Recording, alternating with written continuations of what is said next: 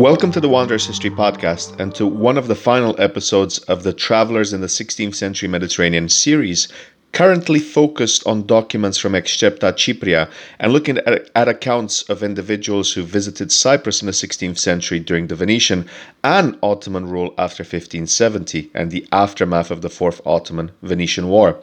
Before we continue, I'd like to remind you to please hit that subscribe button if you haven't done so already. It really does help the channel a lot. So let us resume.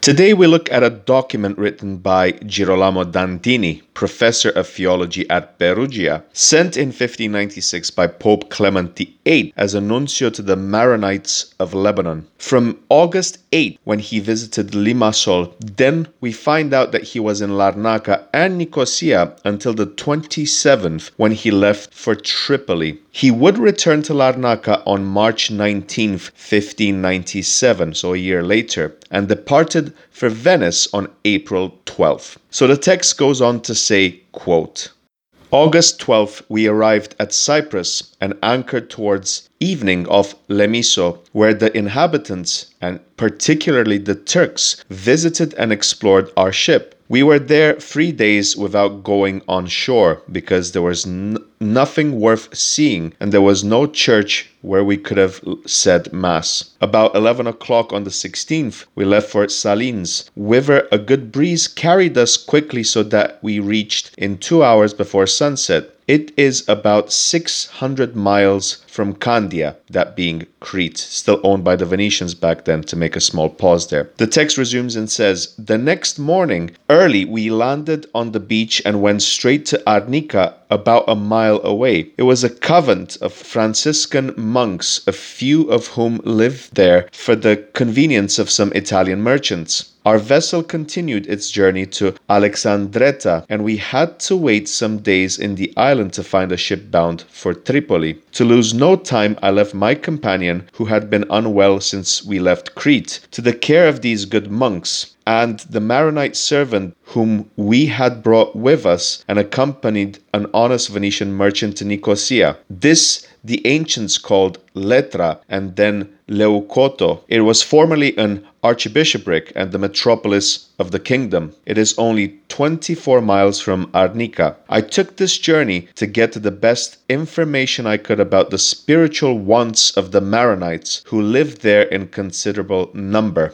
Now, here is an interesting observation that Dandini makes about what happens in Ottoman Cyprus, so post-1570. He goes on to say, quote, Turks only are allowed to enter Nicosia and all other fortresses on horseback. Christians and others must alight at the gate, and once within may remount their horses and go to their houses. Nicosia is a large city and well built after the Oriental fashion, but in the last wars it was destroyed in several places. For it is now 27 years since the Turks took the city from the Venetians. It was thus that God chose to punish the sins and schisms of the Greeks of the island. The towers or belfries are ruined or without bells, which the Turks have turned into pieces of ordnance. End of quote. Now, this is an interesting observation, which shows that even after what had happened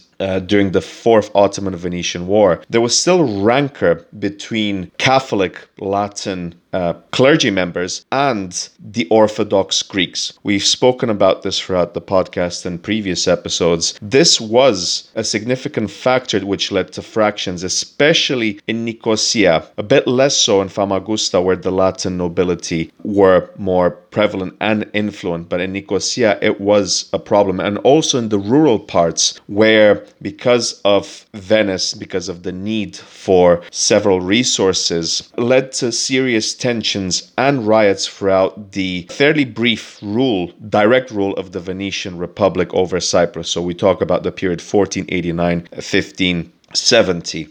So it is interesting, more than 2 decades after Venetian Cyprus fell to the Ottomans, but not surprising to hear this sort of language used by a papal legate about the Greek Orthodox inhabitants, which of course remained after 1570 on the island. Bit convenient that we don't get a mentioning of quote, sins and schisms of the Latin Catholic population of Cyprus, but such was the state of affairs and the opinions of Dandini, who goes on to say, quote, there are at Nicosia 4 kinds of churches, each of which I examined by itself. The Turkish mosques are the most important, both for their number and for the beauty and size of the buildings. I was not allowed to enter them, but I could see through its iron gates that the mosque, which was once the church of Saint Sophia, was the finest and most stately. It is a large and spacious structure with many columns, such as you would see in most of our churches. No altars, statues, or paintings of any kind. The walls are simply whitewashed. By the door stands a fine fountain, which was not there in the time of the Christians. The Greeks have another kind of church, of which I shall only remark that if a Latin priest had celebrated Mass therein, they would think that all the water of the ocean were not enough to purify the church. To such an extent do they wash the altar and even the whole building, in their belief that the Latin Mass contaminates and profanes it. Their usage of consecrating with leavened bread and their other rites are sufficiently known. They hate the Latins worse than they do the Turks. The honest tradesman with whom I lodged told me they had refused absolution to one of his servants, a Greek by race, because he served a Frank. So they call those who follow the Latin rite. It will not be out of place to relate here another one of their superstitions. The same man was concerned. He had confessed a quite ordinary fault, but was repelled by the confessor, who refused to absolve him, telling him he could not do so without calling in 7 other priests.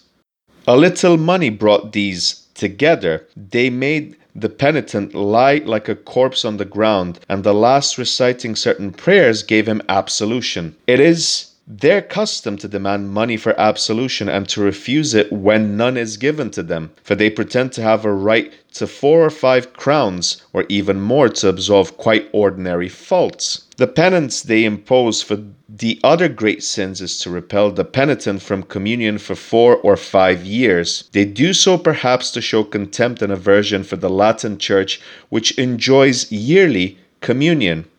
For several more paragraphs, Dandini goes on to say how he found quite odd, peculiar, and makes his contempt quite obvious and clear. And then he finally goes on and resumes by saying that, quote, the Latins have at Nicosia only a small church, or rather a chapel, which is well kept up. It is served by a priest, an aged and honest man, but ignorant and illiterate. The Italian merchants who live there give him his food and clothes and provide the ornaments of the church. Lastly, the Maronites have also their church, which is in a poor condition, so ill supplied with linen cloths, candlesticks, altar chalices, and in fact everything, that I was really sorry for them. To learn what was their right, as well as that of other places of the island where they settled, I inquired without distinction from Italian, Greeks, and Maronites. I learned that they had but one rite common to their whole sect, of which I shall speak hereafter, and that they lived under the same patriarch.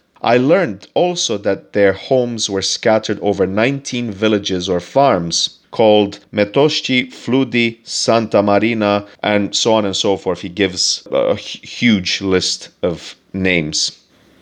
He resumes by saying, quote, I was assured that they had 8 churches at Metosti, and that Mass was said on all festivals on the mountains and every day in the plains, unless the priests have some special duties of their own.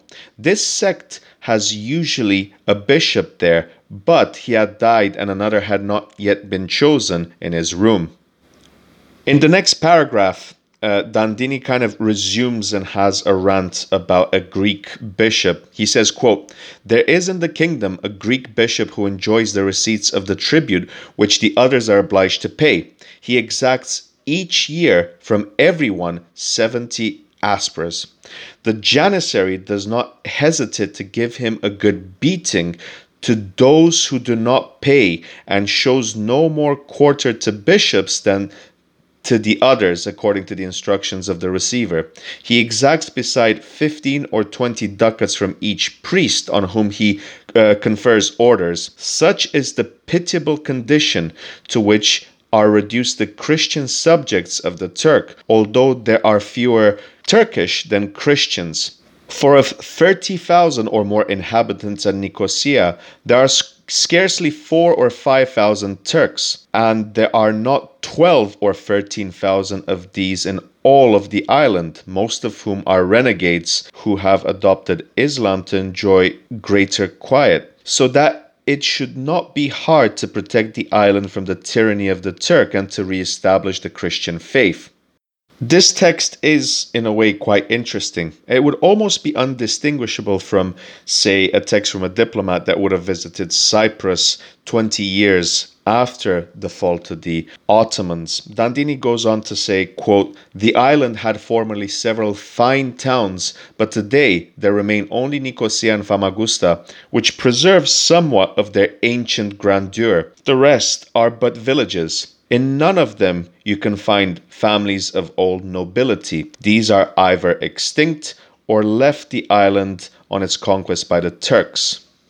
And then there follows a long list and descriptions of the island's geographies, a bit of its ancient history, and the large variety of natural resources, with a great tone of regret, I would say. It is worth mentioning that the papacy considered the fall of Cyprus as a moment of sorrow because they saw Cyprus as a bastion of Catholicism, especially in the Eastern Mediterranean. Dandini concludes that the kingdom has from all time had a variety of masters, and Selim, the Sultan of the Turks, seized it in 1570 with an army of 200,000 men. But we have talked enough of Cyprus, let us pass on to Syria, and that's where the text ends. So all in all, this is a fairly interesting text. It shows a bit of the aftermath of the Ottoman conquest of what used to be Venetian Cyprus. And it also covers an interesting point of view, that of the history of the Maronite church in Cyprus, but also in the Levant. We saw like a significant presence in Cyprus. We also see what became the new order. And we, of course, see significant differences of how well kept and imposing, say, the new mosques were to the Orthodox or Catholic or even like Maronite church. But at the same time, it's worth noting that there was still, even more than 2 decades after 1570, a diversity of faith within Cyprus and Nicosia and other centers, I would assume, as well, because Cyprus also had a significant Jewish presence in the 15th and 16th centuries.